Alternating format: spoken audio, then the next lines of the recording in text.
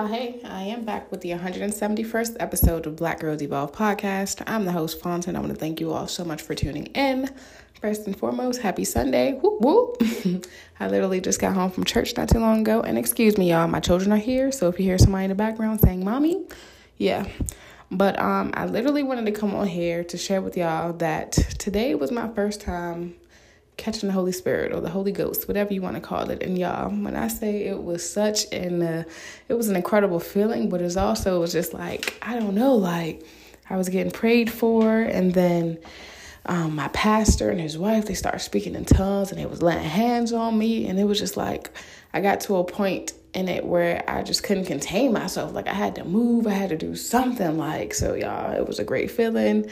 I would highly advise it. I just basically got out of my head. Like when I'm at church, I don't go to church for people. I go there for my breakthrough, for my change, for my growth. You know what I'm saying? So that was one of the big things that I can honestly say that I have released. Like I don't care about what no one thinks. None of that. So it was a great experience. But I also wanted to share with you all, a little bit about the message that he shared. So today, the sermon title was called Unlocking Your Limitations. And when I say my pastor, he was doing this big one today. He was.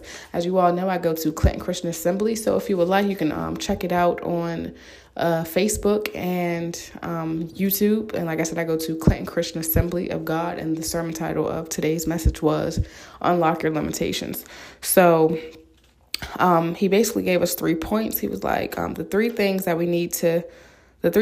that we need to make in order to unlock our limitation is, looking at God as our friend, as our father. He's not just someone who is there to chastise us. He's not here to beat us when we're wrong. Like sometimes he does. I ain't saying he doesn't, but God is our father. He's our friend. You know what I'm saying? We can talk to him like I'm talking to y'all. Seriously.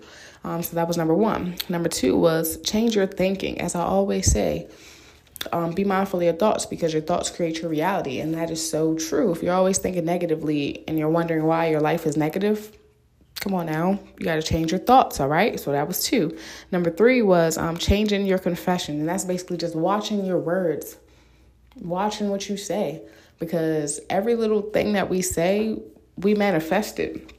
So, y'all, when I say he was doing this big one today, he was. Hey, my baby go in the background. So, I'm going to conclude this episode. Love y'all.